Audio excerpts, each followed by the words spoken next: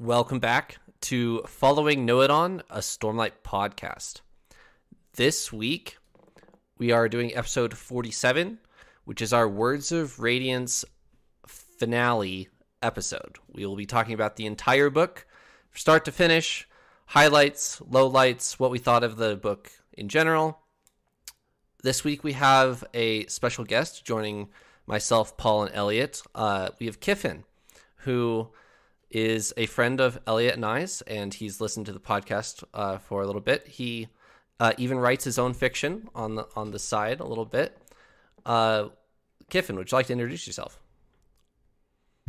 Yeah, sure. So I'm Kiffin. I am, as Trevor said, I'm a friend of he and Elliot's, and I have read through the Stormlight Archive once, and I've been slowly kind of rereading along with the podcast. I've really enjoyed what they're doing with this. It's been really cool.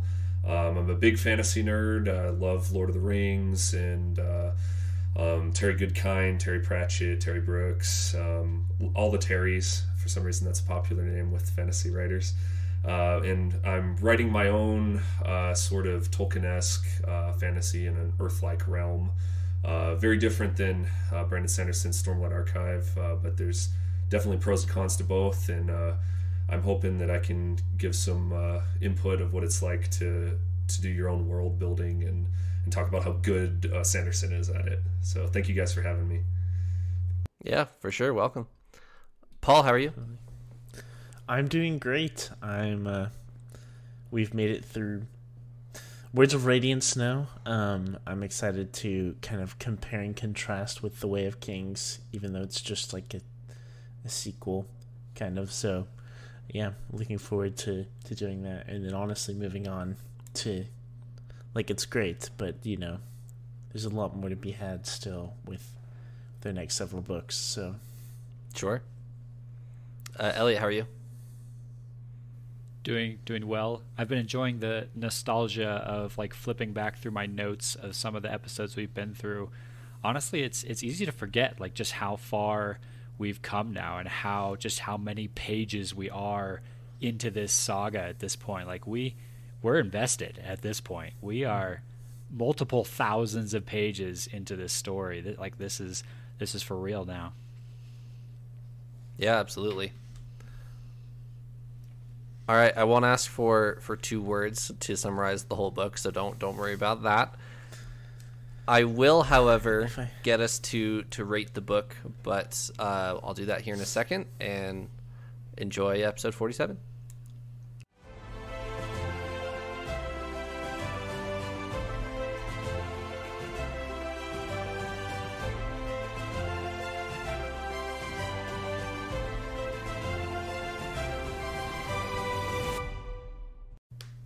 Alrighty. Let's start with our general ratings of the book, then we can talk about more minutia here in a little bit. I'll throw it to Elliot first.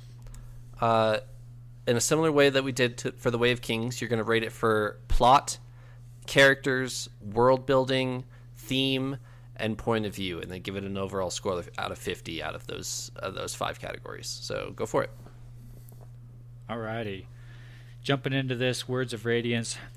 Whew, what a journey. Just like The Way of Kings, you're a little exhausted by the end, but yeah, looking back has been fun.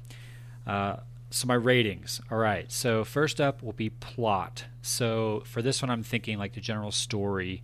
I gave it a 9 out of 10 for first story. Very engaging, really, really interesting. Definitely hooked you from the beginning and held you all the way to the end, and always wanted to know what was next, especially in the second half of the book was really good. I docked it maybe a point just for, I think there were elements of Shallan's story that I didn't necessarily like so well. I think they were very well written, and I think it was very intentional the way Brandon Sanderson is building her character. I just didn't quite relate to it as much, perhaps. So just a little bit of a ding there, but overall still really good. Characters, 9 out of 10 for characters. Again, fantastic characters from Sanderson. Thinking of, again, kind of focusing on Shallan, since we saw most of her, even though we did see quite a bit of the others.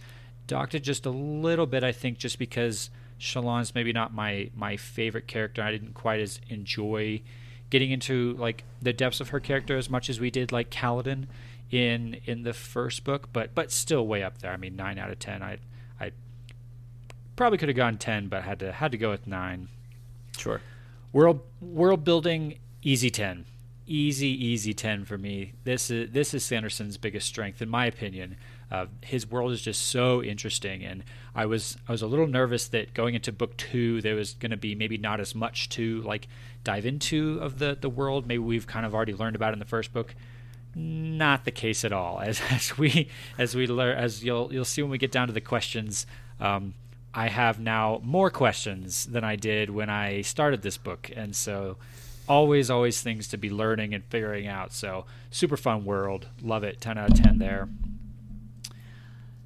Theme, or Trevor, you tagged it with kind of the hero's journey as a tagline next to that theme. I'm kind of thinking for this one more of like the bigger, what is this story speaking to me? What am I taking out of this story and maybe applying it to my life? Maybe that's not the best interpretation of theme, but that's how I took it. This is what was my lowest score. I went with 8 for theme, just because I felt like this story didn't quite make as much of a statement on like morals and applicability to your life kind of thing as much as Way of Kings did, and so right. The theme just fell a little bit flat for me. Not a lot flat at all, but it was still a fantastic story with awesome characters, and the way the way the story was going and what it was saying to you was still awesome, but not quite a 10 out of 10. And then lastly, point of view, or like kind of how the story is portrayed to us as the reader. I went for a 9 here. I think I did the same on Way of Kings. I love Sanderson's writing. I like the way he shows us a story. It was more of the same here in Words of Radiance. Lots of good stuff. The only thing I'll dock him for here is I do wish, I think I talked about this in our Way of Kings retrospective one, I do wish he'd be a little more descriptive with things like scenery and whatnot. When we get to a scene where there's lots of images and stuff going on, I wish he'd spend a little more time telling me about what it looks like. I feel like I have to fill a lot of gaps with my imagination, so just a slight dock there down to 9. But overall, super awesome book. I think that adds up to 45 out of 50 if my math is right. So really enjoyed it. Awesome book. Not quite as high as Way of Kings, but fantastic. Awesome. Kiffin, we'll do you next. Okay, yeah, sure. So I didn't, rate Way of Kings, on an episode with you guys, obviously. But I'll say before I start my numbers, I actually like Words of Radiance better than Way of Kings overall. But with this one, I put plot as 8 out of 10. To me, this book was a lot more character-driven than plot-driven, whereas I saw Way of Kings as, not that the characters were necessarily lacking in the first one, but I thought the Way of Kings was a little bit more plot-driven as opposed to character-driven. Okay. And then I would say characters, I put 9 out of 10. I really thought that Sanderson did a really good job in this one of giving us more from characters that we didn't get much of in Way of Kings. Like Shallan especially would obviously be the big one, with this book being her book of the Stormlight Archive. I found her as a really interesting character in Way of Kings, but we didn't really get as much of her as I would have liked. Like a lot of her chapters in the first book were slow, and I felt like they lacked in detail, and it was like it was kind of like that movie where a character is introduced and you're kind of that question the whole time of what is the backstory, like where did this character come from, how did she get here, why does she do the things that she does. And we obviously at this point still have a lot of questions about Shallan, but we got some of those answers in this book. And so I gave characters a 9 out of 10, mostly for her, but for some of the minor characters as well.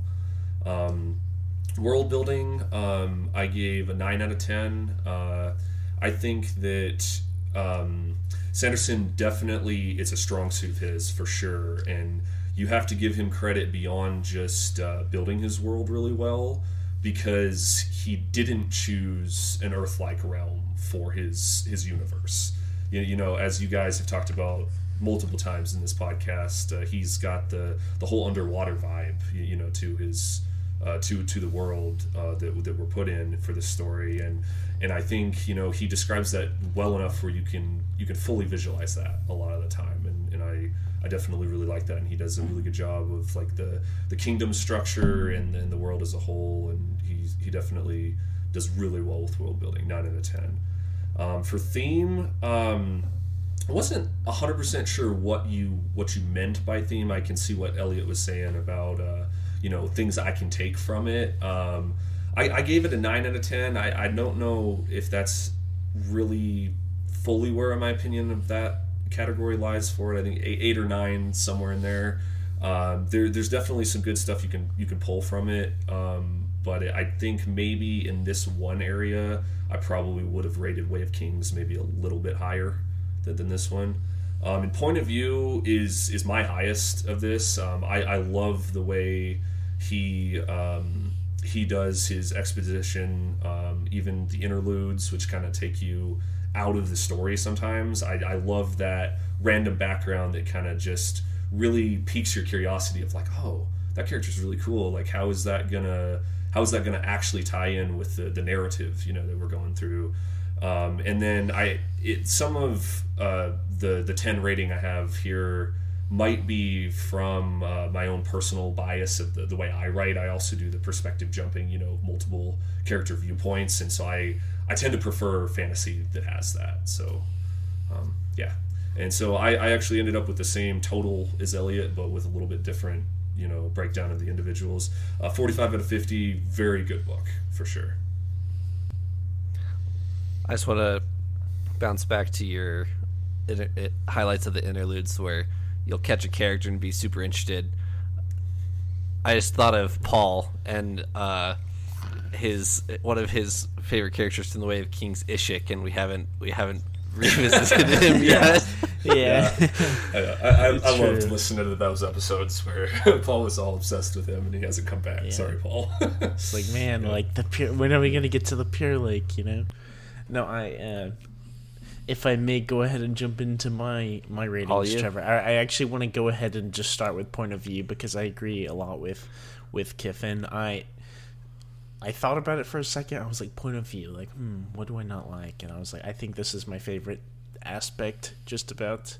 I love the aspect of the interludes where we kind of jump to somewhere random, and then I get to just kind of like speculate how is this going to be relevant at some point. And then as we read, we get to go look back at stuff, things that we've learned in that. I absolutely love that. So definitely a 10 out of 10 for point of view for me. Jumping back to the beginning on plot, I kind of broke rules. I kind of broke the status quo. I put 8.5. And I did this for 2 reasons, mostly. And it kind of ties into characters, but my only complaint about the plot, I overall, I think I enjoyed Words of Radiance more than The Way of Kings,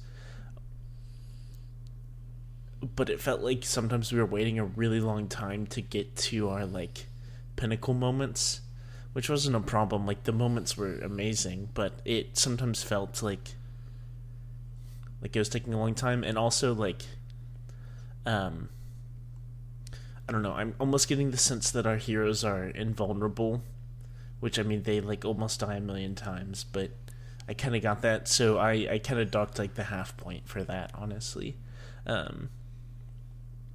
which, yeah, I'll get into more later, specifically, with our book summary, but that was the main reasons that I have 8.5 out of 10 for plot. For characters, I love all of our main characters. I think they're outstanding. It honestly hurt me to put 8 out of 10, but I put 8 out of 10. That was my lowest rating. I did that because of a lot of the secondary kind of minor characters I'm not a fan of. Most notably being, I feel dumb I don't remember her name right now, but the lady that Shallan traveled with that was involved with the Tin. Ghostbloods. Tin, yes. Tin, I think I really didn't like it. Maybe this is too much you're not personal alone. preference. There's a lot of people who Maybe don't this like is too Tin. much. Okay, good. My complaint with Tin specifically is she's like a bad character, right? Like she's a bad guy, I guess you could say. But she just like, I don't know. I feel like they tried to give her way too much character. I don't know. I felt like the whole character was weird, and I did not like Tin. That, and then also just some of our other minor characters.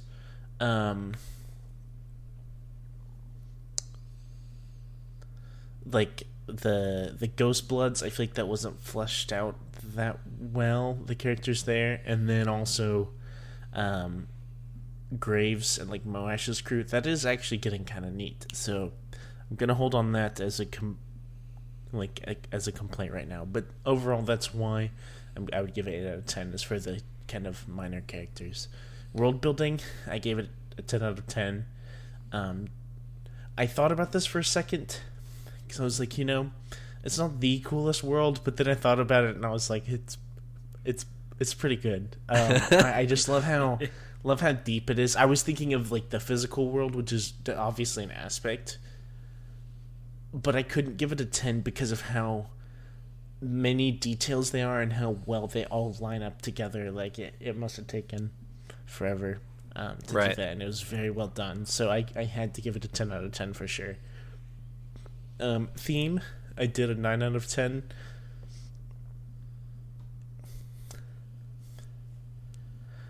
You can change it on the fly. I'm trying to remember why I gave it a 9 out of 10. I'm sure there's something specific. It's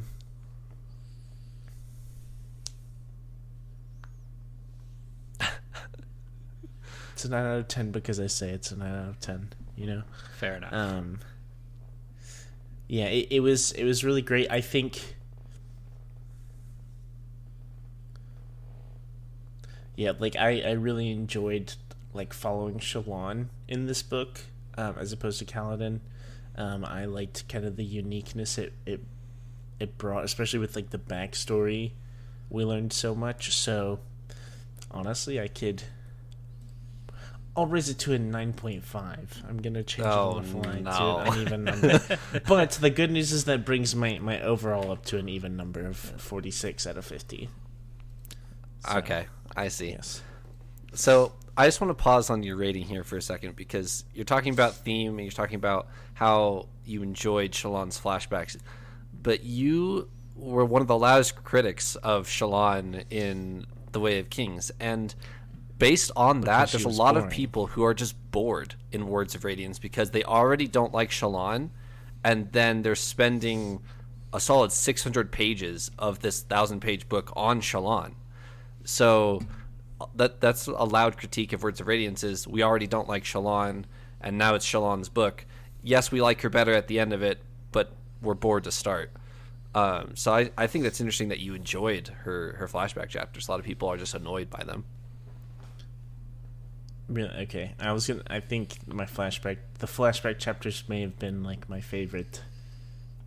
At least later. Early, it's very like Creepy. Yes, for one. Unsettling. It could be a horror movie. I could definitely see that as a thing. I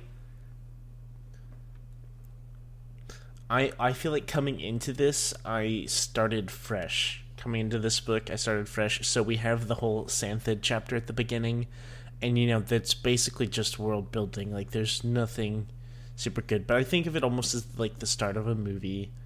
It kind of warms up. It shows you some pretty little thing, some cool stuff, and then you kind of get more into it. But I feel like it got way faster.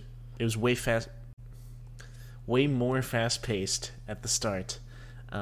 Overall, and so I think it was Elliot's pretty going to disagree exciting. with you. At the start, I think it definitely was, in my mind. All right, I will jump through my rating, and then we'll talk about general impressions of the book. So, Right, general for impressions. Sorry, I thought it would be funny. For plot, for me, it's a 9 out of 10. I really enjoy Words of Radiance's story. I just think it starts slow. So it's a great story. You need the Shallan setup in order for her payoff later to mean something, and for her truths with Pattern, like they're not going to mean anything if you haven't been through her conflict with Tin and her inner struggle between who am I? Am I Jasnah? Am I Tin? Oh, I'm both. I can be both type thing. But it's a necessary evil. Still 9 out of 10 for me. Characters, also 9 out of 10. I really don't like Shallan in The Way of Kings, as I said in our Way of Kings reflective. But having read what I've read, Shallan is one of my favorite Stormlight characters, and this book is a big part of that, obviously, because this is her book. I am a big fan of showing her as a capable and upstanding young woman, and strong. And then after you know her as that, you learn what she's been through, and you're like, oh, she's this, even though she's already been through all this, and I didn't know that. Like Kaladin sees towards the end of Words of Radiance. So I'm a big fan of creating that character the way Sanderson does, and upholding Shallan specifically. World building, we've said it four times now, whatever, and we've said it plenty of times in our Way of Kings one as well. 10 out of 10. I'm a huge fan of Sanderson's magic systems, the way you get to learn about the magic system, the world itself, the whole aesthetic of Roshar is awesome to me. I really love Sanderson's world building. I won't go on further. Theme. So each of you docked theme a little bit more harshly than I did, but I gave it a 10 out of 10 for theme, because to me what Words of Radiance is saying is you don't know what people are going through when you meet them, and in order for somebody to carry on day to day and pick themselves up and get themselves out of bed every morning like Shallan does and face the world, it's different for everybody, and you don't know what people are going through at any given time. So Kaladin, he lets everybody know that he's had a terrible life, and you can't talk to him for more than 5 minutes without you knowing that he hates everybody. But Shallan, that's not the case. And I'm a really big fan of Words of Radiance saying that there are both people in the world, but both have struggled, and you just don't know what people have been through. Point of view, 10 out of 10 for me. I'm a big fan of interludes, of flashback chapters, of switching point of view chapters.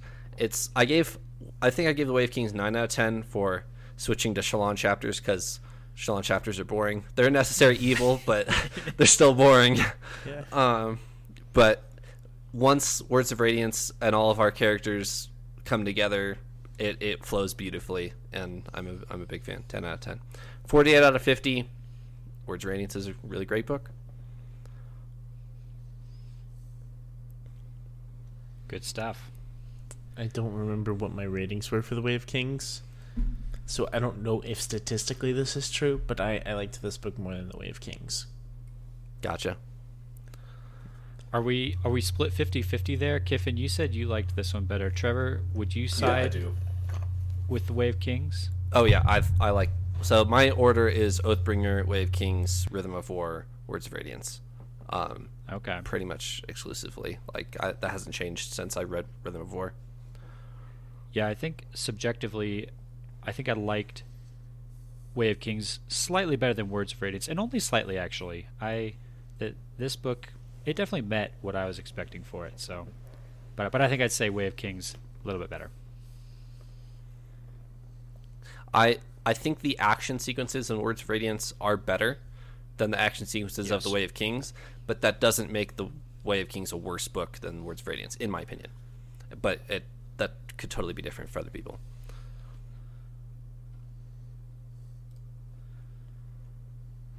All right, let's talk about the first half of The Way of Kings compared to the first half of Words of Radiance, because both, let's face it, both are slow, right? Sanderson saves his pinnacle moments, as you say in the outline here, Paul, for for the second half of his book, and you need to earn it. Basically, you need to go on the journey before you hit the destination. And one of the loudest critiques of these Sanderson books is the first half is always slow, and I just want to get to the second half action. So I want to know your guys' thoughts on the first half of Words of Radiance. I would like to go first. I'm going to interject. Go. So I feel like the biggest difference I can think of, so starting in The Way of Kings, starting off with Kaladin's story, if you look at Kaladin's story only, it's pretty exciting and linear, and like you see what happens. He's in his slave wagon and all this stuff happens. It's really fun and exciting, like really, a lot's going on. And then you switch to the Shallan chapters, and those are kind of the boring ones. Like, okay, come on, let's get back to Kaladin. In Words of Radiance, I would argue that maybe the storyline may not be as cool or as, I don't know, not quite as cool as the Kaladin linear story, but I think all of our stories that are happening are moving somewhere other as opposed to like the stark difference between Kaladin and Shallan in The Way of Kings, if that makes sense. Like, all of our stories are progressing, and I could enjoy all of them in a fun way, rather than The Way of Kings. It was like, Kaladin's just really, like, I was always looking forward to reading that, but then the Shallan was like more boring. So overall, I think Words of Radiance was better paced in the beginning, or more exciting at the start. Even though you didn't like 10.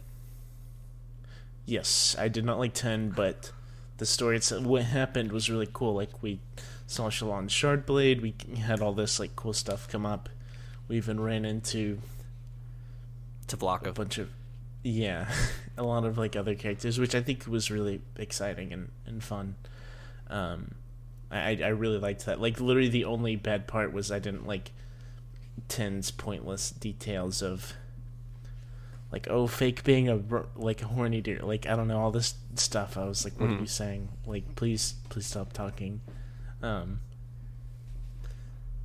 Yeah.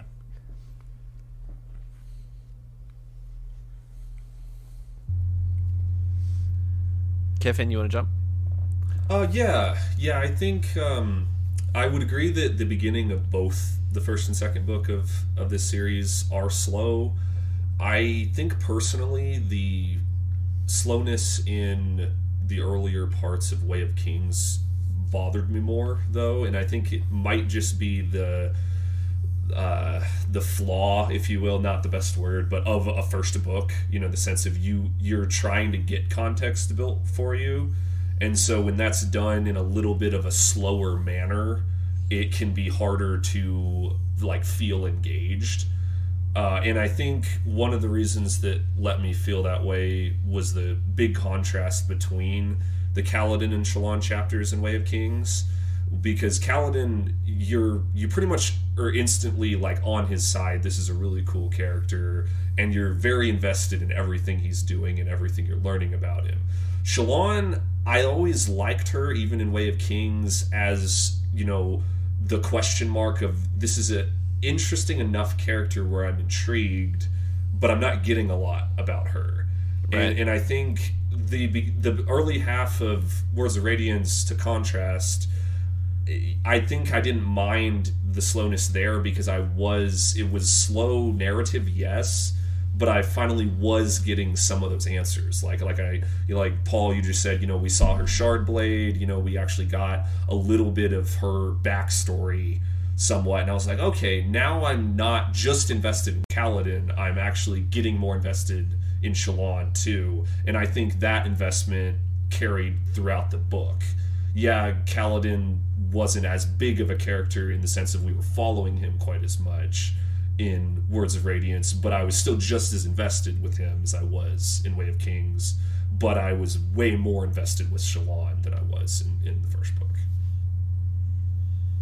Gotcha. Well Elliot? said. I agree. Yeah, I agree with a lot of what you guys are saying. I think one thing that helps Words of Radiance actually is the fact that we had a fairly pivotal moment pretty early on with the death of Yasna. Well, sort of death, and it made things feel like they were important from the beginning.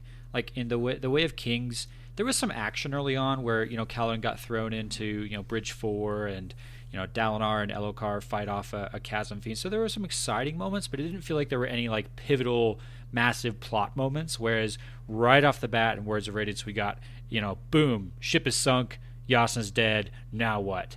It kind of slowed down from there and got into all the things that we're kind of talking about. But I liked that it started out with a big moment. I thought that helped Words of Radiance kind of grab your attention, so that was good. I think one thing I guess I'll say now, honestly, I think that especially in the latter half, not even latter half, maybe like the latter fifth of the book, I think Kaladin's story maybe overshadows Shallan a little bit, and I kind of wish it didn't.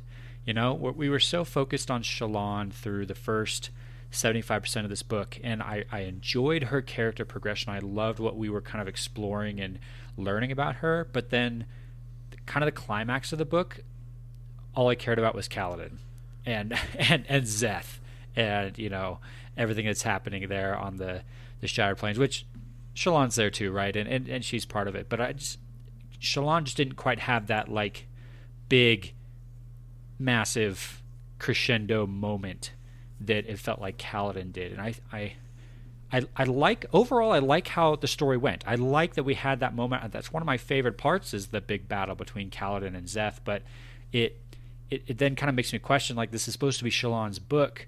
She kind of fades into the background a little bit at the end, which I don't know if that's a criticism, just maybe a, like, I don't know, observation. I actually have something important I kind of want to say. One, I completely agree. I definitely, at the end of the book, was only cared about Kaladin. So I think the Kaladin-Szeth fight was super cool, and hypothetically, if we're changing the story, could still be there. But the moment where Syl comes back, Kaladin gets a shard blade stuff, I feel like that was the big, like, pinnacle moment. And I feel like we already had a big breakthrough like that in the first book with Kaladin. This is like that 2.0. It was way cooler. I liked this one more, personally. But I was expecting something like that to happen with Shallan, and I think that never really happened. And that's where I fully agree with you on that, Elliot. Like, I thought we were going to have a big moment. On the flip side of that, I think what is happening with Shallan's story at the end, like with Urithiru and I forgot what it's called, the gate thing. The Oath Gate? That they're at. Yes, the Oath Gate. I feel like that would be way cooler and way more exciting in a like film or movie adaptation.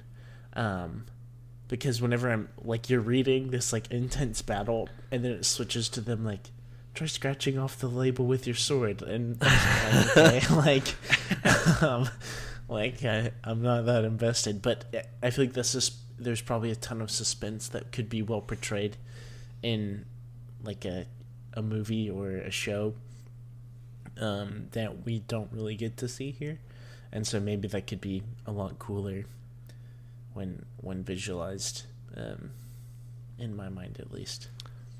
I do want to go down this bunny trail for a second, because we talked about adaptations of The Way of Kings, the Stormlight Archive, the Cosmere, etc. with Tim on our Way of Kings finale episode. And Elliot and Paul, with you guys' limited knowledge of the Cosmere, and you've read one book, and you enjoyed it, but you have no idea what's going on. And on a larger scale type thing. So from hearing your guys' perspective on adaptations of Cosmere books is really interesting.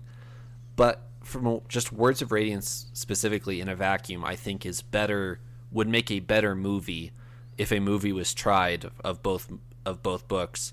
I think Words of Radiance would make a better movie. A, it has better action. B, it's more linear simply because of Shallan in The Way of Kings.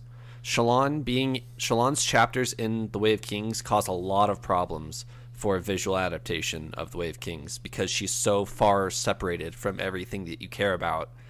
And you start learning by the end of the book why you're spending time with Shallan. Oh, it's because Parchment or Voidbringers. That gives a huge spin on what's happening on the Shattered Plains, but you don't care about it at the moment. So making a movie of The Way of Kings would be way harder than Words of Radiance, in my opinion. I thought about this a bit as well. I think the way you would have to do it, which I personally think about it would be a fan. I've only read 2 of our current books, so this might not work at all, but I almost thought of it like the Chronicles of Narnia. There's like 7 books or whatever, but they're not in like chronological order. Exactly. And I was thinking if you made a Words of Radiance movie, and then like you could portray that very well, like the fun opening with the Xanthid, Yasna's death, like all the stuff that happens, this whole journey, pretty linear, like you said. Like I think it would transfer well to a movie. And then once we know these characters, you're introduced to Kaladin, but you don't know his backstory yet, but you see this super cool, Surgebinder guy, all this fun stuff. And then had The Way of Kings. And then you do The Way of Kings as a back... are. I have As never like a thought about prequel, this. This is a really cool idea. It's like a prequel kind of thing, where that way you don't have to worry, because if you switch these perspectives, like you're assuming people have seen the Words of Radiance, so it would kind of fix that, I guess. Okay, but then so you get to learn the story and stuff. Here's another twist on it. The Way of Kings Prime, the original The Way of Kings script, like his first draft, Kaladin starts as a captain in Dalinar's guard. That's how you meet Kaladin. And then his flashbacks are more the Way of Kings plot. Like, you learn how Kaladin got there, but you meet him as the captain of Dalinar's guard. What you're talking about is kind of similar here, that in Words of Radiance you would meet Shallan as the main character, and then halfway through the story you meet Kaladin. You're like, oh, he's really cool. And then later you would go back and make a flashback, like a prequel movie for him. That's a really cool idea. I've never thought about that before, that to make Words of Radiance first. Yeah. Gonna pat myself on the back. You deserve it. Trademark that idea. Yeah. Take that to someone. Make some money. Yeah, true. I definitely agree with you guys. I think Words of Radiance would make at least an easier to make movie, and I think honestly largely because of the climax. Like any at least action fantasy movie has to have, an epic closing battle or moment or something, and Words of Radiance absolutely has that. I think where Way of Kings would struggle as well is you have a battle in the Battle of the Tower where Sadeas betrays him, but the really cool moment is actually after the battle. It's where Dalinar surrenders his sword to buy the Bridgeman off of Sadeas, and I think that would confuse audiences a little bit. You would think this battle is the moment when it's not, so you'd kind of come out of that thinking that was the end, and then you might miss the importance of the moment after. So that would be challenging, I think, to structure together just kind of emotionally for the viewer, whereas Words of Radiance is very logical in that progression. So definitely agree. As far as Way of Kings as a prequel, that's definitely pretty clever. I'd probably have to think about that a little longer. I'm definitely gonna have to think about that. Yeah, you just sprung that idea on me, and I've never thought about that before. As a concept, just make Words of Radiance first, easy. That's so weird. It's an interesting idea. It is. Yeah, Trevor, this is how it feels whenever you spring stuff on me and Elliot too. That's it totally shifts the perspective of what we're thinking of, and we're just okay, we'll talk about this next week. This is when you're supposed to ask me any thoughts. That's when you're supposed to steal my line. Yeah, true. So while we're talking about movie and visual adaptations, what would be some of your guys' like most anticipated scenes in that video adaptation? What are you looking forward to seeing the most? Kiffin, you got something? Yeah, I noticed on the outline you guys stole the obvious one, so I picked one a little bit more obscure, but that I thought would be still pretty cool. So a scene that I was, my imagination was going crazy during this part of the book, both the first time I listened to it and actually physically reading, along with the end, kind of with you guys, was on the plateaus when you got the four armies kind of, converging, and everything that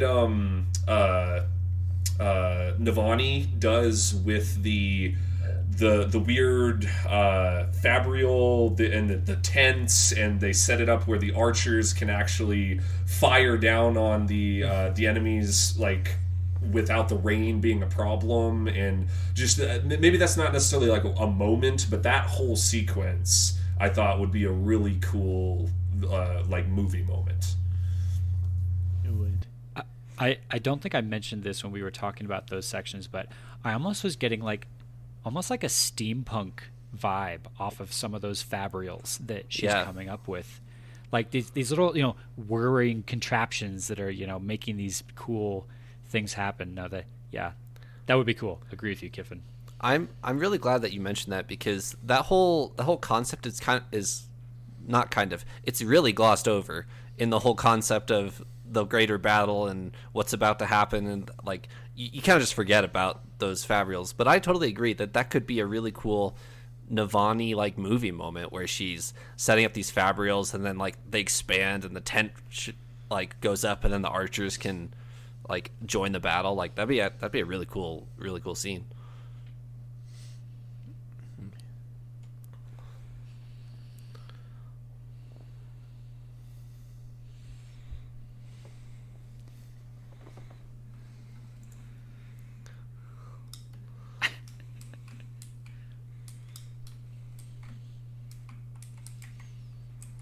Right. Totally. All right, Paul, what's your most anticipated scene? I am a stick. I am perfect. Yeah. Definitely. Yes. Like, do I need to explain, or if we just... No, I'm kidding.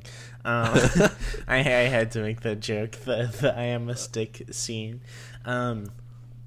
Definitely my favorite scene, or what I pictured the most, and it's pretty cliche, but the Szeth and Kaladin fight. The fact that it's like above this huge storm, it's above the high storm, or this is the Everstorm, right? It's even It's crazier. both.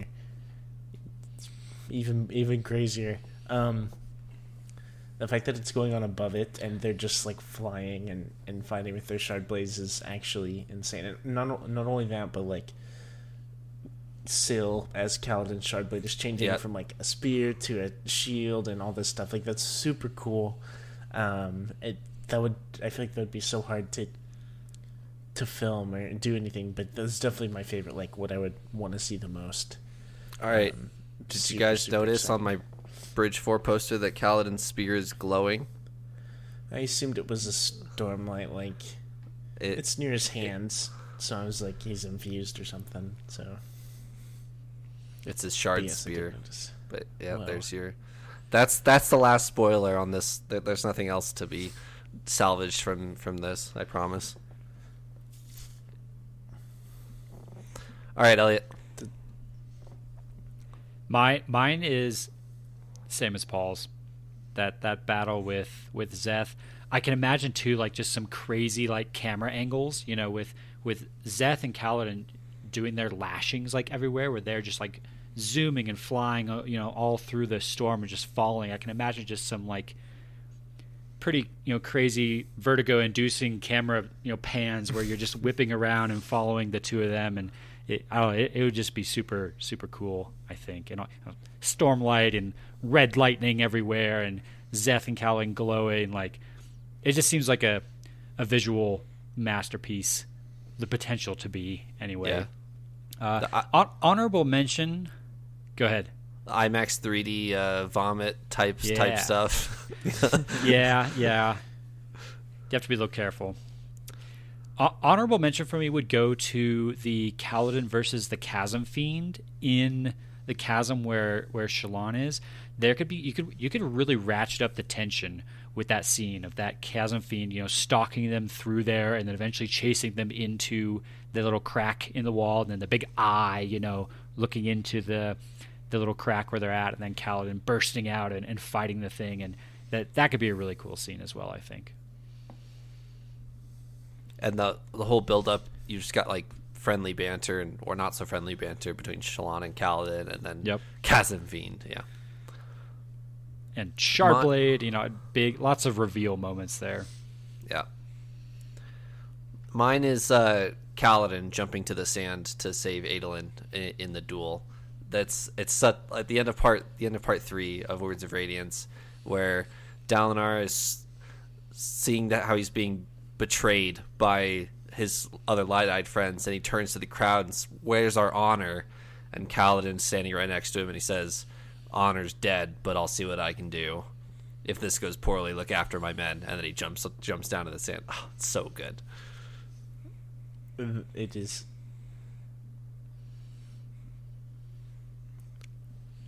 Definitely. This was definitely my second choice. I mean, it's right up there because this was probably the coolest moment we had. I would say until our book ending.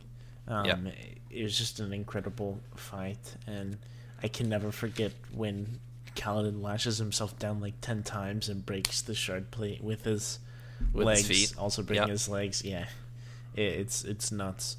The only other one I kind of want to mention is Jasnah's death and the shipwreck.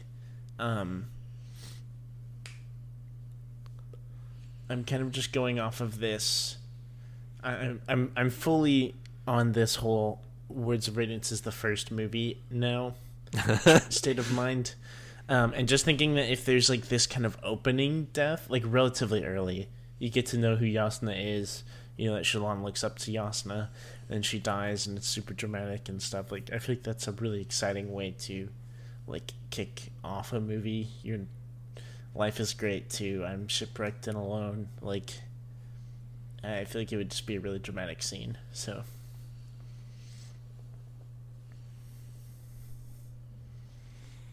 All right. Favorite characters in this book specifically, not both or the whole Stormlight Archive included, Kiffin. This Words of Radiance specifically. We'll start with Elliot. I struggled on this, actually. I really did. Looking at just this book, I really appreciated the Shallan story. I really liked the story, the plot of getting to learn so much more about Shallan and getting to understand who she is, what she's been through, where she's at. Really, really cool there. But I don't know that that makes her my favorite character of the book. I don't know that I like her so much as a character, right? Or as a person necessarily. Kaladin, I don't know. Kaladin goes a little emo through part of. Kaladin's already a little emo, I think, but he definitely has a rough journey through this one, and I didn't necessarily like Kaladin quite as much in this one as the previous one. So I'm pretty sure I said Dalinar for Way of Kings. I think I'm gonna have to say Dalinar again for this one. I really just like the whole leadership challenge that he's still trying to get through. The whole, how do we? Yeah, I know. I'm so excited. You have no idea. Actually, you probably do have a good idea. Oh, I have an idea. I have an idea for that book. But in this one, we got to see more of the, how do you inspire the people around you to do what you need them to do? Do you force them to do it? Do you, just try and model the way and let them follow you? All of those tough questions that leaders have to ask, and we get to watch Dalinar struggle through that. And we didn't get as much Dalinar as this book, so I feel a little bit bad for picking almost a more minor character in this one, but it's still Dalinar. Kiffin, we'll go you. Okay, I'm gonna go the obvious Shallan in this book, especially is definitely my favorite. Like, I kind of almost wanted my favorite character to be Kaladin again, like it was in Way of Kings. But yeah, you're right, Elliot. He's like emo through a lot of the story. It's almost like borderline cringy Spider-Man 3, not pleasant Kaladin in a lot of this. I mean, still love him, but no, Shallan definitely takes the cake as my favorite in this book. And yeah, it may not be a fair comparison because this is her book, but just everything we get from her, and kind of like what we talked about a few minutes ago, just of how we get all of this insight into everything she's gone through, and then her ability to still do what Kaladin can't, in the sense of, like, not bear all of that grief, on her sleeve, on her shoulders, and actually be able to still put on the smile and portray, happiness and kindness, and actually have that rub off on other people. I think is the one of the reasons why she's my favorite character in this book. I'll jump on that train while we're here. It just dawned on me that for these, at least the first three, the first three books, my favorite character is gonna be like the focus character. Like the first book, Kaladin's my favorite. Yeah. The second book, Shallan is my favorite. I won't spoil, but you can. Yeah, you can I make guess. 1 + 1 = 2. Yeah, okay. Yeah. I'm the same way. I'm the same way, Trevor. For definitely. Like overall, as a full Stormlight picture so far in the first 4 books, Dalinar is my favorite character, but we haven't gotten there yet. So We haven't. no. Although he's really good in the Way of Kings, I will give him that. Just go ahead and fill us in, then we can talk about it. Yeah, I'll just spoil the whole thing right now. Yeah. Perfect. All right, and yeah, so Shallan is really good. I really enjoy, like I said, I touched on in my character's score, that the way Brandon Sanderson crafts Shallan through the Way of Kings, and like I don't know if he intended this, but I don't think Shallan is anyone's favorite character in the Way of Kings. Like it'll definitely be a minority of people who are Shallan is their favorite character in the Way of Kings. But then once you get to know her backstory, and then you see her as she is, and as she carries herself through Words of Radiance, and is she suppressing her past, or is she going to face it? Like there's 2 sides of that coin, but she's still coping, I guess you could say, and she's a really strong character, and I'm a really big fan of her backstory, her story through Words of Radiance. And Paul. So I have 2 answers. As much as I want to say the Stick, that's not my favorite character. He's way up there though. So I have to separate my thoughts a little bit here. So I have my normal approach, which I would say my normal approach to this book.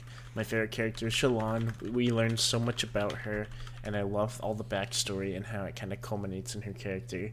And then I have my Szeth brain, which I'm going to label it my Szeth brain, as in, like, I'm excited about interludes. I'm excited to just all the mysterious stuff, like Szeth, Wit, etc.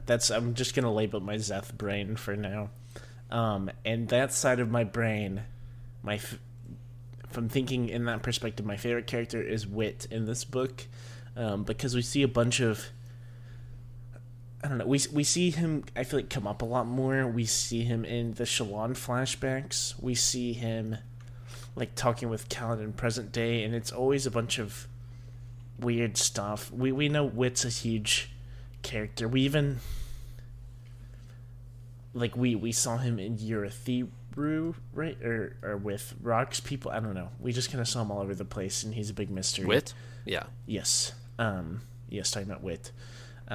We didn't see him in Urithiru, for the okay. record. Okay, cool. I was thinking There was some time we saw him. It was talking with Rock. Rock was talking about it, and we're assuming it was Wit, and it's like the Correct. god of. You are assuming it is Wit. I will give you like that. Yes, we are assuming it is Wit. With kind of all the stuff that's Elliot happened, has no memory of this. It makes. It's coming back. I didn't at first, but it's coming back. Yeah, it makes me super like. I don't know. I feel like Wit took my Zeth spot in this book barely, and the like. Oh, I'm intrigued. Like, who are you? What are you doing here? Spotlight. So for that, I'm gonna say Wit is my favorite character. But it's like a tie. Like, that's my Zeth brain. My normal approach to the book, I would say Shallan. So it's really... Paul, you mentioned the stick real quick, just as a joke. Mm-hmm.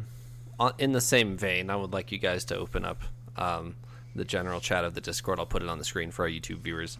This came out on April 1st, 2014. This was apparently a deleted interlude, according to Brandon Sanderson, of Words of Radiance. This is going to be the first interlude after part 1 of Words of Radiance.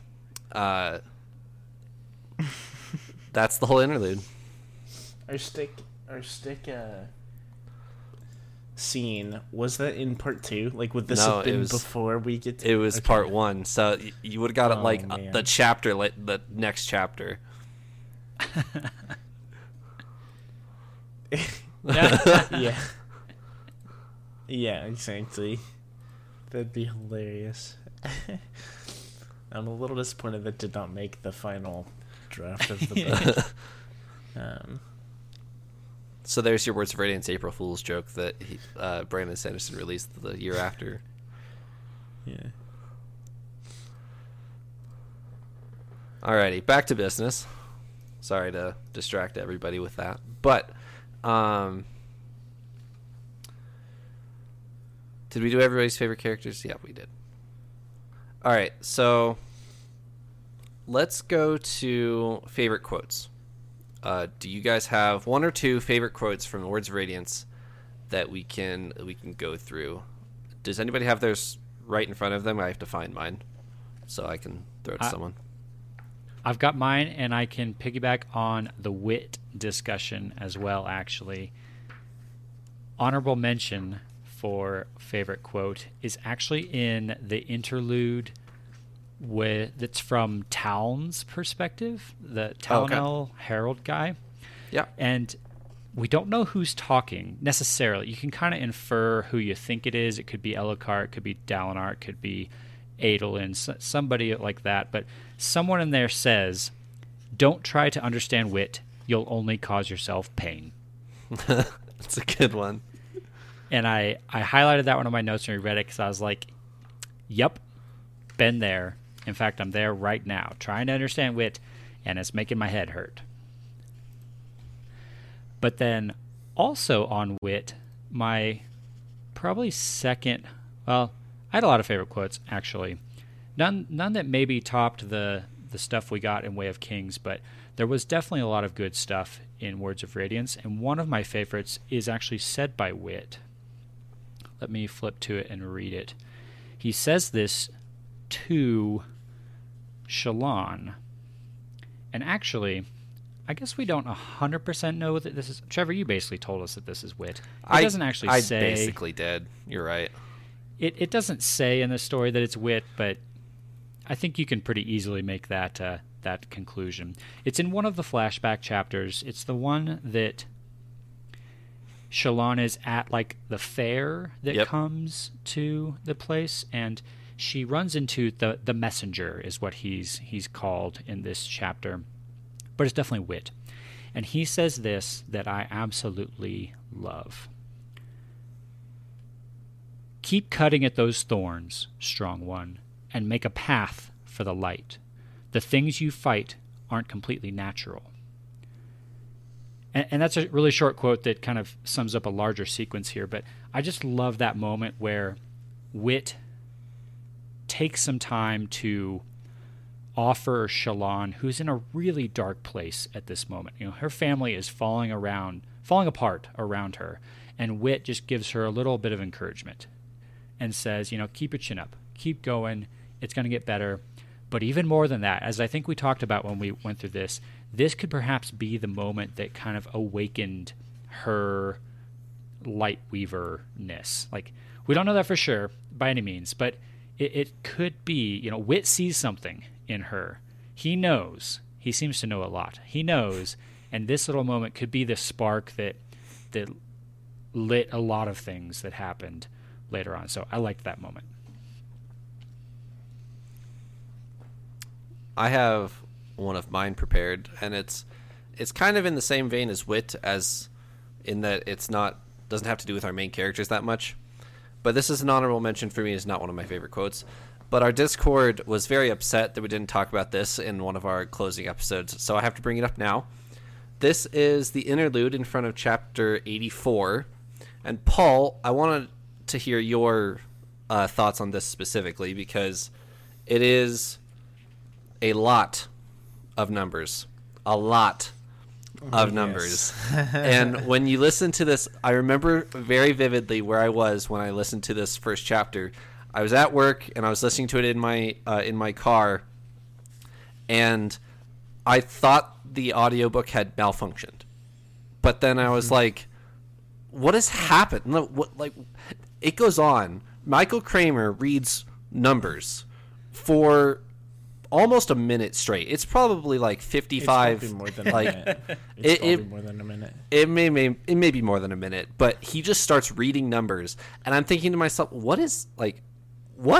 And then it says from the diagram afterwards, and it's kind of. Brandon Sanderson has mentioned this in one of his live streams, where he like publicly apologized to Michael Kramer about this because he forgot that he'd have to read this. Like, so good. As if it was, you know, dialogue or something. And so Brandon Sanderson's like, yeah, sorry, I could have just said a bunch of numbers and then had you stop there, but no, Michael Kramer goes for it. So Paul, what was your reaction when you heard this? So definitely, I just kind of let it happen. It took me about 20 seconds to realize it was just going to be numbers, and I was not going to be able to draw any form of significance if I tried.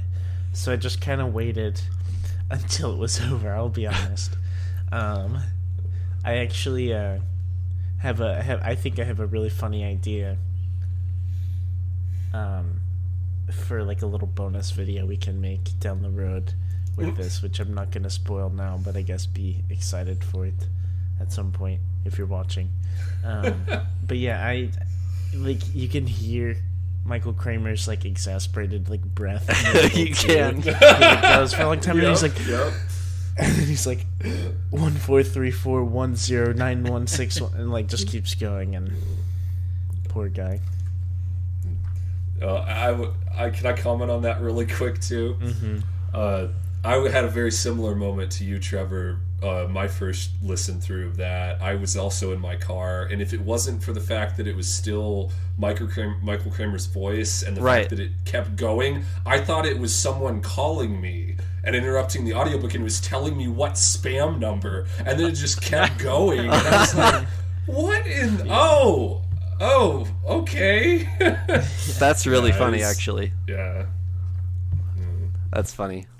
All right, Elliot, I'm sorry you didn't get the audio version of this read to you, and then you were trying to make sense of it as it was happening. But what was your reaction when you just turned the page and saw a bunch of numbers? Yeah, I wasn't sure what to think. I stared at it for about probably two whole minutes, thinking, you know, ooh, I'll solve this. I'll figure this out. I'll figure it out now. Yep.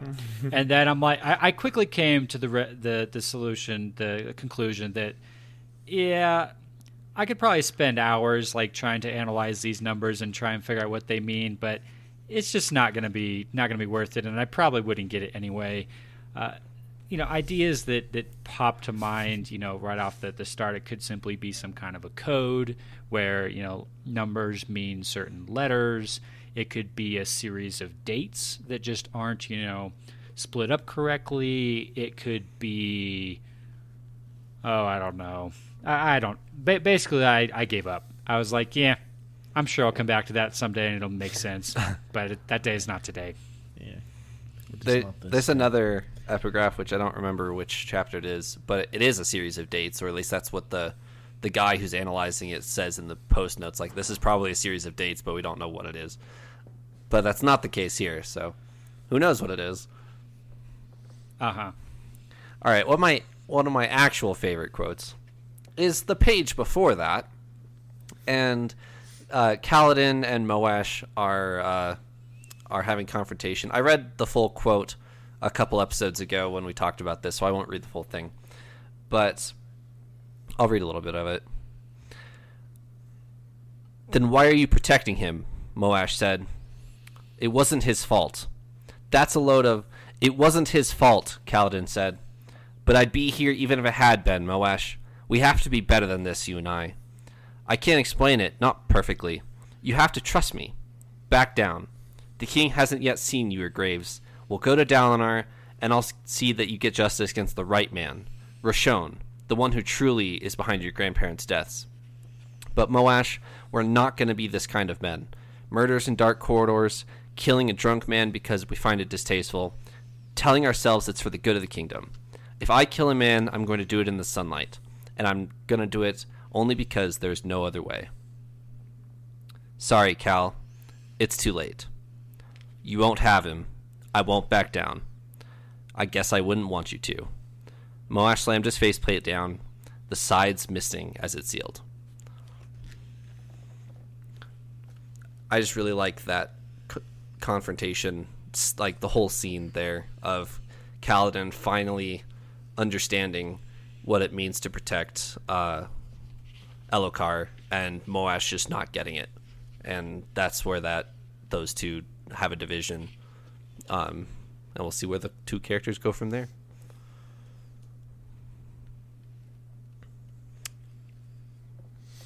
All right, Paul, did I ask you for a quote yet? I have one here. Mine is pretty cliche, and it's very close to where you are there, but I could read it. It's kind of just what I think of as the moment that definitely hit me the hardest as I was reading, like the pinnacle moment with Sylphrena. But I'll just read through that kind of sequence of events right quick. "The words, Kaladin." That was Syl's voice. "You have to speak the words." "I forbid this." "Your will matters not," Syl shouted. "You cannot hold me back if he speaks the words." "The words, Kaladin, say them." "I will protect even those I hate," Kaladin whispered through bloody lips, "so long as it is right." A shard blade appeared in Moash's hands, a distant rumbling. Thunder. "The words are accepted," the Stormfather said reluctantly. "Kaladin," Syl's voice, "stretch forth thy hand." She zipped around him suddenly, visible as a ribbon of light. "I can't," Kaladin said, drained. "Stretch forth thy hand." He reached out a trembling hand. Moash hesitated. Wind blew in the opening in the wall, and Syl's ribbon of light became mist, a form she often took. Silver mist, which grew larger, coalesced before Kaladin, extending into his hand. Glowing, brilliant, a shard blade emerged from the mist, vivid, blue light shining from swirling patterns along its length. There's not anything super deep. It's simply the sequence of events that was my favorite part. Yeah. With Syl coming back and Kaladin basically being restored, which was just super epic and definitely like my favorite moment. So that's why it is my favorite quote. I love that. Love that one. Giffen, do you have one? So we were kind of talking about who was going to read what before we started recording. You guys took the more serious, deep one. So I have one funny one out of many that could be read. That, Sure. This is taking us back to Wit when he's talking to Kaladin.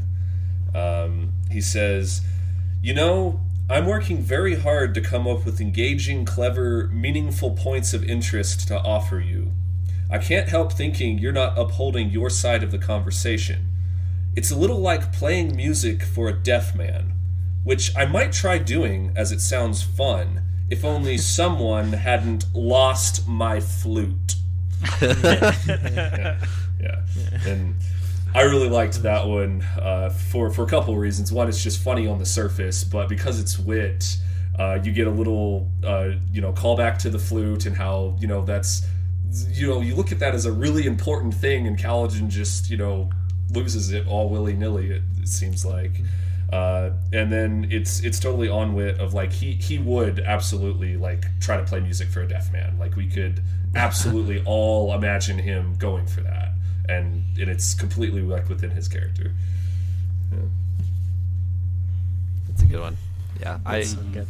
I really enjoy Wit and Kaladin's conversation. That's Fleet, right? That's the chapter Fleet when he's yes, I he's believe in so. prison. I can double check, but yeah, I'm pretty sure. All right. Closing words of radiance. We had a couple answers to all of our questions coming out of the Way of Kings, but not that many. Elliot, I'm going to toss this over to you because you had quite the long list of the Way of Kings questions at the end of our episode that time. And how's our news report for Roshar on what do we know? What do we not know? How many more questions do we have? Floor's yours. So I've got some like major questions, which we can talk about in a little bit, a few seconds here. I know Paul shares some of those as well, but yeah, my long laundry list of questions is kind of like all the little minor things that I'm still left wondering about. And I did a little status check on my Way of Kings questions that I had. Going back, I counted up, I think I had 45 minor questions from Way of Kings. Of those 45, 10 of them have been answered, so that's good. All right. 11 of them have been like partially answered, or at least like mostly answered, which leaves me with 24 that are completely unanswered. For Words of Radiance, I counted up just now 28 new minor questions that I don't have. So let's run through the list here. Oh, did I lose my camera? Yeah, your camera died. Gosh dang it. You hate to see it. I thought I'd fixed that.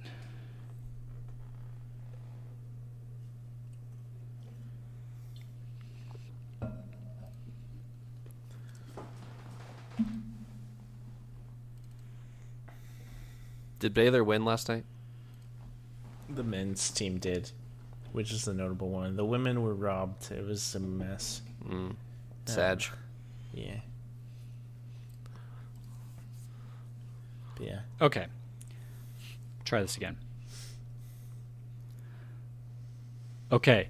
So I'll start with the remaining Way of Kings questions and then go into the Words of Radiance questions. So still left over from Way of Kings, we have Dawn Singers, Adonalsium, The Origin, The Sunmaker, Dalinar's Wife, Midnight Essence, Old Bloods, Risen, Aemians, Curse of Kind, Essences, The Scouring of Aemia, The Ten Fools, White Eyes, The Mistress, Dawn Cities, Long Shadow, Terra, Soul's March, Bright Caller, Life Brother, and Dawn Shards.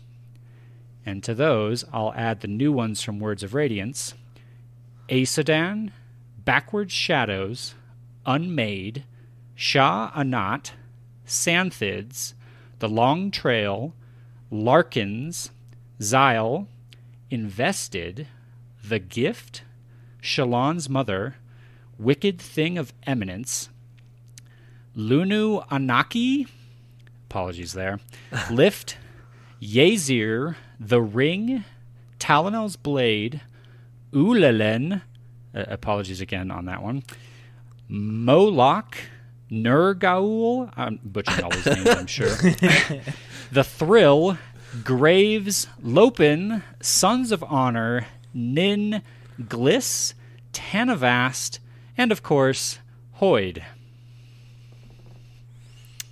Hoyd? Question mark? Hoyd? Exactly. That is the thumbnail for one of our videos. That's a good one. That is still a very large question mark. Mm-hmm. What were, just out of curiosity, what were our 10 answered questions? Do you know? Do you have it in front of you? I do. So the 10 that I marked off as answered, I had Taravangian, Shallan's family, Symbol-Heads, Everstorm, Parshendi no Dalinar, Tef's... Yeah, remember? Yeah, I remember. Parshendi no Dalinar? Yep. Yeah. Yep. We at least know why they know Dalinar, or knew Dalinar now. Tef's past, Moash's past, the Stormfather, the Envisagers, and Urithiru. The 11 that I felt were sort of answered, I had Ghostbloods, Odium, Fabrials, Noadon, World Singers, Amaram, the Prime Catasics, Hoid. Oh, I guess I had Hoid over there. Maybe I double booked that one. Ideals, Death Rattles, and Dawn Chant.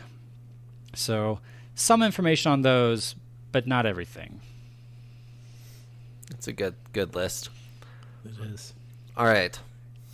So, major questions coming out of Words of Radiance, and then after that, I'll have you guys' predictions on Oathbringer. We are stopping for Warbreaker. You guys don't know why yet, but we are stopping for Warbreaker. But after that, we'll be going into Edge Dancer and Oathbringer. So I'll have you guys' biggest unanswered questions coming out of Words of Radiance, and then our predictions for Oathbringer. Well, I can probably start. Paul, you can jump in here too. My biggest question, honestly, coming out of Words of Radiance now is, what are our new Knights Radiant going to be capable of? We have Dalinar as a bondsmith. We have Yasna as an Else Caller. At least we think she's an Else Caller because she can Else Call. Truth Watcher in Renarin.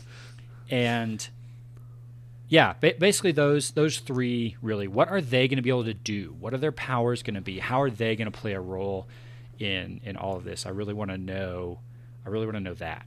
And Lopen as our... Oh, yes. We're guessing Dustbringer. That's I'm sticking with that as my guess. He's going to be a Dustbringer.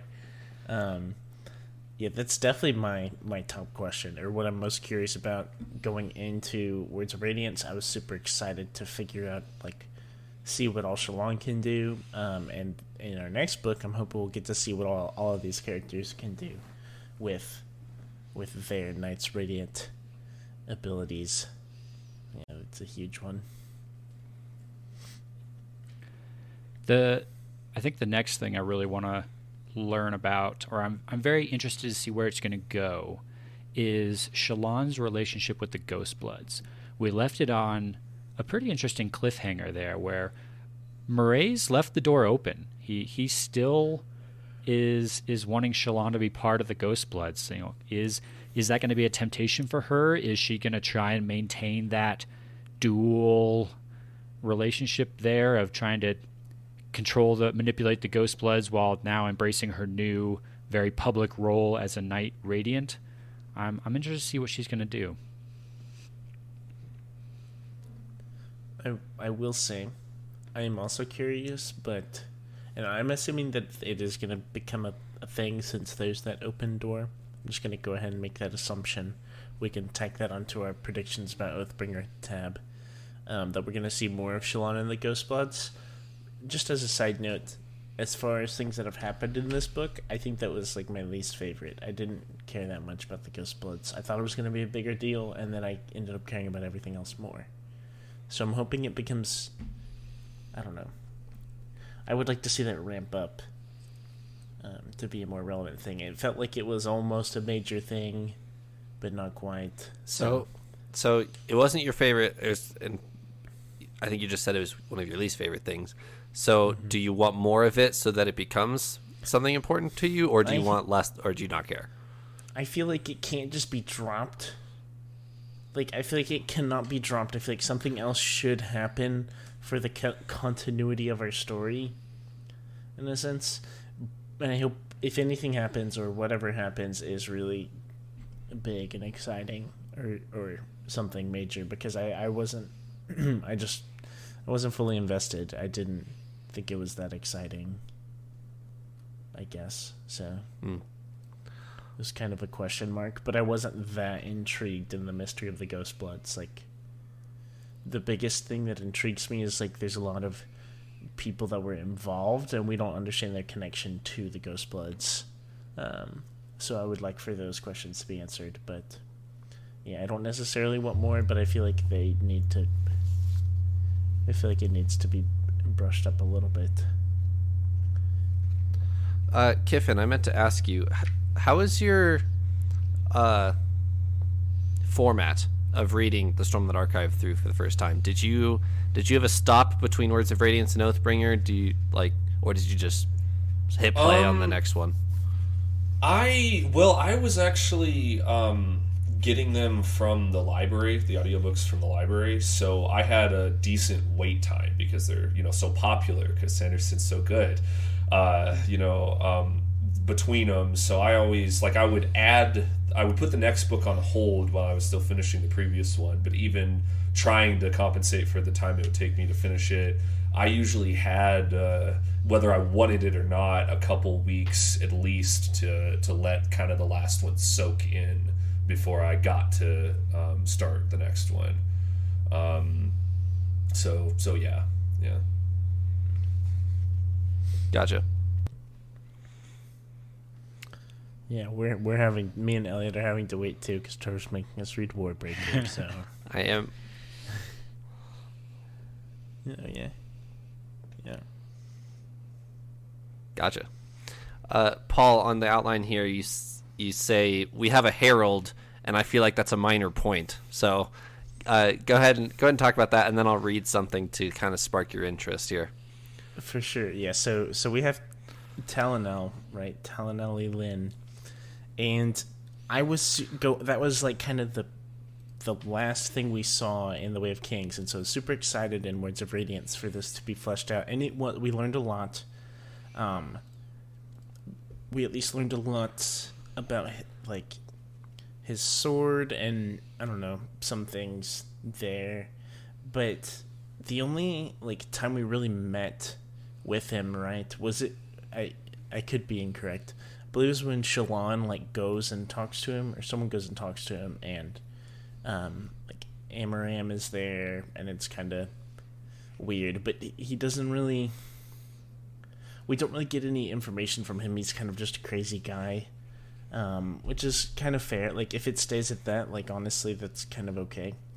But I was hoping for some intelligent conversations with Talonel, or something that would, that he would become a major player in our story and not just be some crazy guy that we don't understand. Yeah. So that's kind of why I had that. I would say that's probably my biggest unanswered question. My next one, which is not written on our outline, but it's very pressing, is our, it's not that big of a question. It's Szeth's new sword, who said very fancily, hello, would you like to do some killing today? Very proper. I'm just taking it that it's a spren like our others. But I'm just curious if I want to relate it to our dark sphere, so that's what I'm hoping. So in some way, I'll talk about Szeth and Szeth's sword here in a second. But circling back to your herald, we do have, we have one herald, and we have another who's claiming to be a herald. So we have two, and it's our scar-faced man that we've seen surface a couple times. And I want to read you guys an excerpt from the prologue of this book, Words of Radiance, and have you think about that in context of him being a herald at this point. You're worried about everything. Jasnah hesitated in the hallway. She's getting worse, the voice continued. We weren't supposed to get worse. Am I getting worse? I feel like I'm getting worse. Shut up. I don't like this. What we've done was wrong. That creature carries my lord's own blade. We shouldn't have let him keep it. The two passed through the intersection ahead of Jasnah. They were ambassadors from the West, including the Azish man with the white birthmark on his cheek. Or was it a scar? The shorter of the two men, he could have been a Lethi, cut off when he noticed Yasna. He let out a squeak and then hurried on his way. So, what I instantly took was that we hear him with a guy who I'm assuming is a Windrunner, because I'm assuming they're talking about Szeth with his Windrunner honor blade. Okay. And so he's with a Windrunner, and he's like, wait, hold on, that guy has the Windrunner honor blade. I need that, or we need that, but I don't know. So, I don't know, is there like a Knights Radiant Secret Service that's underground? I don't know. It's the guys who pull up in the black SUVs and just, take it. And there's no markings on anything. It's like, all right, we're the Knights Radiant. You're gonna have to come with us. Exactly. Yeah. Elliot, I saw some gears turning for you. Any thoughts here? I came to the same conclusion that Paul did there, with that perhaps being a reference to Szeth and the honor blade that he has. I'm going to have to go back and read it like in front of me, because it's hard for me to decide which voice is whose. As they're, as Yasna's coming around the corner, she just hears the two of them. I'm not sure which one is speaking, but the whole, I feel like I'm getting worse. Am I getting worse? Are we supposed to get worse? Like that part. Is that the big Scarface guy that's claiming to be the Herald, or is that the other guy, which, like, I'm with you, Paul, seems to perhaps maybe be like a Windrunner, maybe subservient, not necessarily a Herald person. So that would be a big important factor in trying to decide what that means. Yeah. I'm going to have to go read that again. Just some food for thought with your... If that gives you any context as to what the first-time reader sees and what the rereader sees, there's some really good stuff in these books for rereading. So that is actually really cool. There's a good taste for you. That's something you've already read, and then you had no idea what you were reading. So, and you still have no idea. All right. Oathbringer. Predictions. What's happening in Oathbringer? What is not happening in Oathbringer?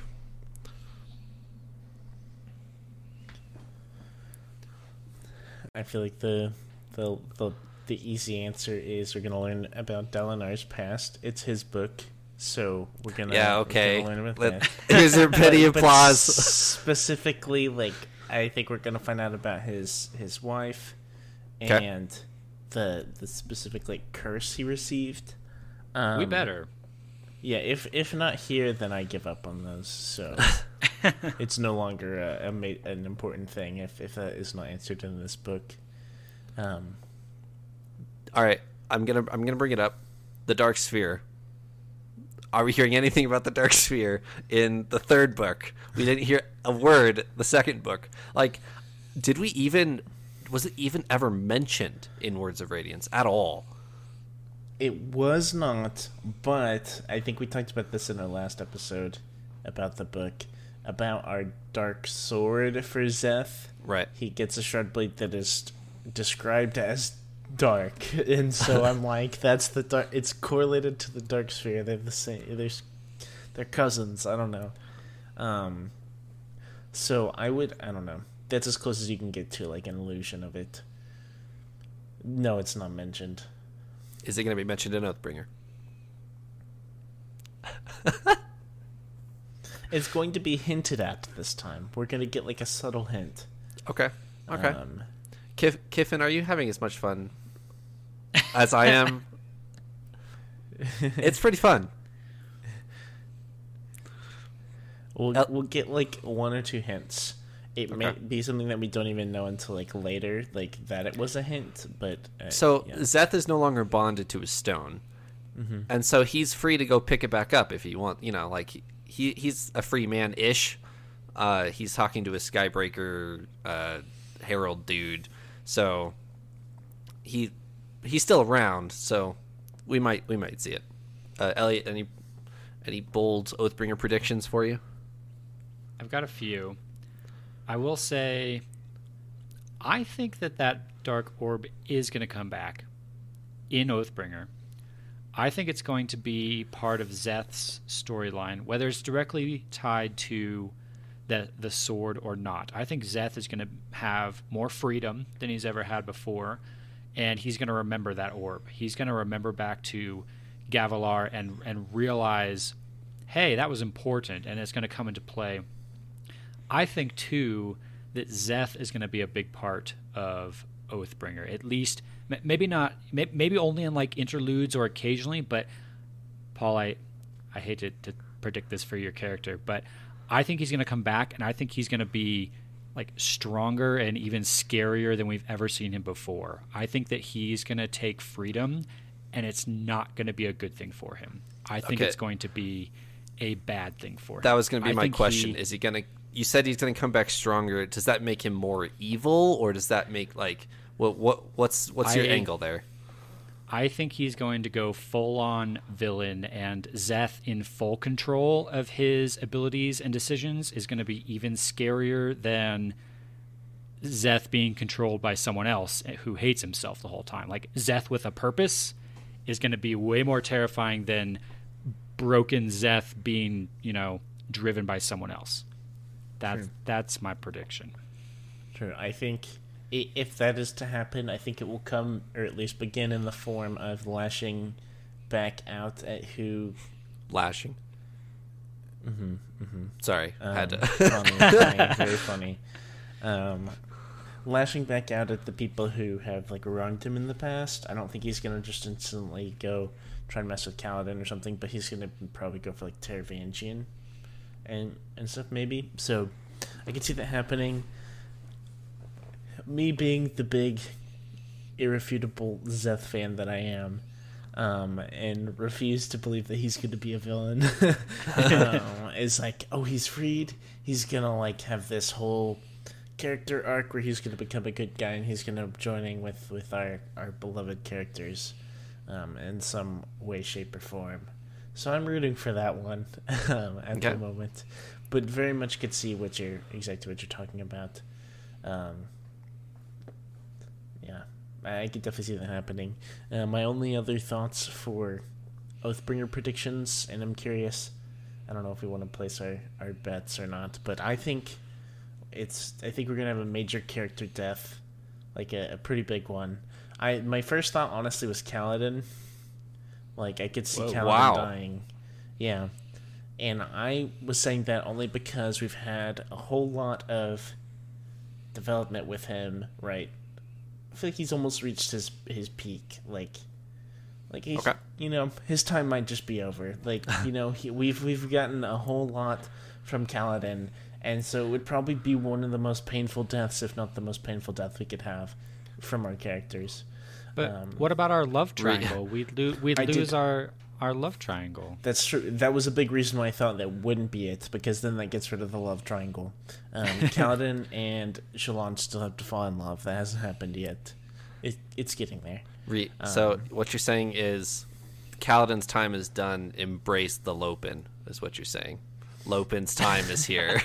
Yes. That is exactly what I'm saying. Gotcha. If it's not... Which I don't think it... Realistically guessing, I don't think it would be Kaladin yet, because love triangle and other things going on.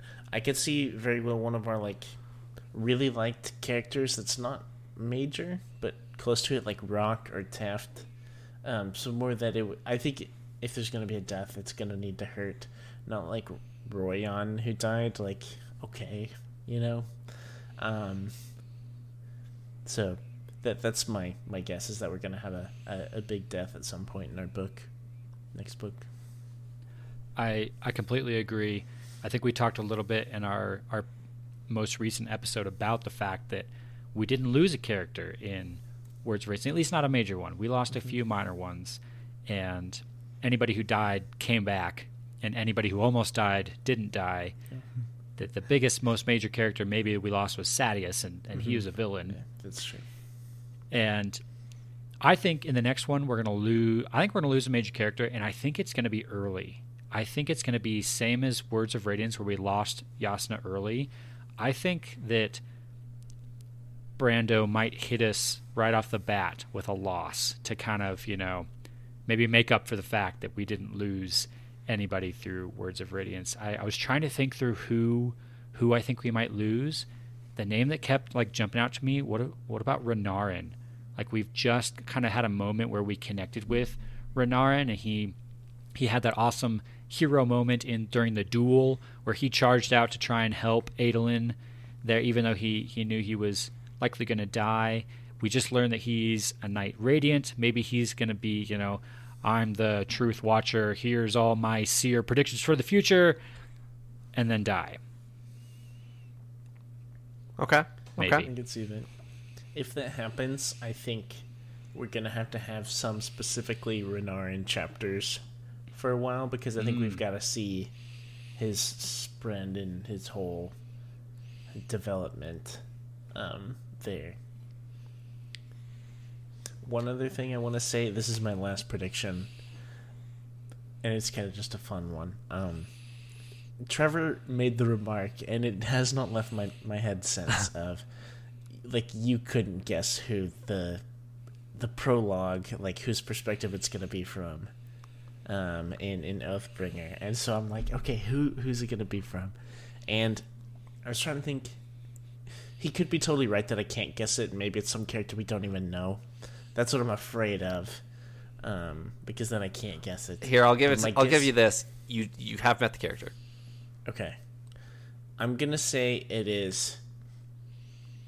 If I'm to guess, I'm going to actually guess that it's from Gavilar's perspective. Okay. That's my first guess. Second guess, I was trying to think of obscure characters. I don't know if this would work. Is Dalinar's wife dead at this point? I know she's dead in our current story. Is she... I'm not going to answer that. Okay. I'm going to go ahead and just say if she's alive, that it could be from her perspective. So we wouldn't think of, and also could end up being something major. Because I feel like it's kind of alluded to, back of our minds, that she's something big because Dalinar can't remember her. That could just be a... Quite literally the back of your mind, because Dalinar can't, yeah. Yeah, quite literally. So yeah, that was just my rough guesses on who our prologue perspective will be from. Mm-hmm. Elliot, do you have any guesses on what while we're on here, who the perspective of Oathbringer's prologue is? Sebarial. Let's go. That's a bold prediction. I am a big fan of that prediction. I have one more prediction about Adolin. I think in Oathbringer, Adolin is going to have a Spider-Man 3 moment, like Kaladin did in this one. I think Adolin's going to have a rough time. I think he's going to struggle, one, with the decision he just made to kill Sadeas in the way that he did. I think that's going to come back to haunt him. I think that's going to turn him on perhaps a slightly darker path. And then, if you think about it, his whole family just became Knights Radiant. Dalinar is now a Knight Radiant. Renarin is a Knight Radiant. Jasnah is a Knight Radiant. His betrothed is a Knight Radiant. I think Adolin's going to feel pretty left out. Unless he bonds a Spren or something pretty early on or whatnot. But he could very quickly get left behind in the importance of this all. And I don't think Adolin would take that very well based on what we know of him so far. So I think Adolin might have a dark road ahead of him in the next book. And Kaladin, his bridge boy rival that he's might quickly find himself in a love triangle with, is surge binding, and he's not. So I could totally see where you're coming from here.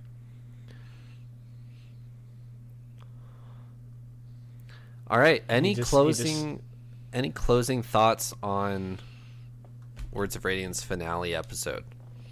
Adolin just needs to take the Lopen route and just sit there and kind of look at the sphere trying until you can suck it in and just keep trying. Do it. Suck in some Stormlight. Yeah, exactly. I did want to talk, Trevor, about theme of the book in general. Sure. If we've got a couple minutes here, you know I like to try and pick out one word or concept that I stood out to me the most through the different parts of the book, and then I like to do that for the whole book as well. And looking back over my themes of each different parts, my theme of part 1 for Words of Radiance was change, with all the change that Shallan was having to deal with. Then we had expectation in the second part, which was kind of what expectations does Shallan have for herself? Who is she becoming? She sets high expectations for these brigands that she finds, and they live up to that. They become like these really loyal guards of hers for the rest of the book. Section 3 was justice, all about the justice. I think we had the Amaram part of that all in there with Kaladin and Amaram. Does Kaladin get justice on him? Part 4, I had brokenness for the brokenness that we see in Shallan of her past and what she's done and what she's lived through. And then 5 was revelation, with all of the information that got kind of dropped on us at the end. Looking back over the whole book as a whole, Trevor, this actually plays into what you, I think, were talking about at the very beginning of this episode, and I completely agree with you. I think the resounding message or part of this book that really sticks with me is the one word I would put on it is resilience, and thinking mostly of Shallan here, and just the fact that she's gone through so much trauma, so much darkness, and yet she still can come out on the other side of that as a light to others, and how she can, Kaladin looks at her and sees the same sorrow and hurt that he feels in himself, and yet she has this positive outlook on life, and she can brighten his day, even though she's been through just as much, if not more, horrible stuff than he has. And so just that resilience to be able to go through that and continue on, to keep getting out of bed in the morning, even though you've been through that terribleness. And Kaladin a little bit as well, I think, shows some resilience, because we joke about he's a little emo in this book, but he pulls through it, right? He has his darkness, and he strays off the path of windrunnerness and loses Spren. He kills her or whatever, but he redeems himself. He comes back. He has. Yeah. Sorry. He kills Syl or whatever, And then she's back. Something. Yep. But the fact that he sticks with it, and he shows enough tenacity and perseverance to realize, what, this is the right thing to do. And so I'll group that under resilience as well. And I think you can even apply the term resilience to Szeth in the journey that he's been on here. He clung so hard to the belief that he had that he was doing what he was supposed to do, and then all of that gets shattered by the realization that Kaladin is truly a Knight Radiant, and that way that it just completely breaks him. But then even when he dies, he doesn't. He comes back, and now he has a chance to maybe redeem himself or walk a new path that he's given. So yeah, all of that tried to wrap up in the word resilience for Words of Radiance. A very powerful theme, I thought. A very convicting one, I think. Cool. Kiffin, do you have any closing thoughts for Words of Radiance? I think you guys pretty much hit everything. Don't really have too much to add. I don't really know. This isn't exactly closing Words of Radiance, but it's upcoming for you guys in the podcast. So I don't really know what Warbreaker. Am I saying Warbreaker? That right? Warbreaker, sorry. Yeah, I don't really know what Warbreaker covers, so I'm going to be curious to see why you're having them read this before they move on to Oathbringer. Yeah, I think that's kind of my closing thought of now being in this recap episode with you guys, and then oh, okay, why are we doing that? Paul? If I had to sum it up in 2 words. I didn't ask you to. Yeah, but I'm just saying, close enough. If I had to sum this book up in 2 words, I would say words and radiance. Boom. That's all. Brilliant. Phenomenal. Wow. Brilliant. All right. To explain my 2 words. Elliot, any closing words before I wrap us up? All I'll say is thanks for walking this journey with me, gentlemen, all three of you, and all of you listeners and viewers out there. I've really enjoyed discussing this with you guys and chatting with all of you guys in our comments and Discord. So keep it coming. This journey is only just beginning. Yep, for sure. We have Warbreaker next. If you guys are reading along with us, our first episode will be the prologue all the way through chapter 10. We are going to be doing a faster pace through Warbreaker. So if you guys are doing Warbreaker, that'll be next week. And with that, we will be closing Words of Radiance and moving on from here. Thanks for joining me, Kiffin, and thanks for joining me as always, Paul and Elliot. Farewell. Thank you. Yeah.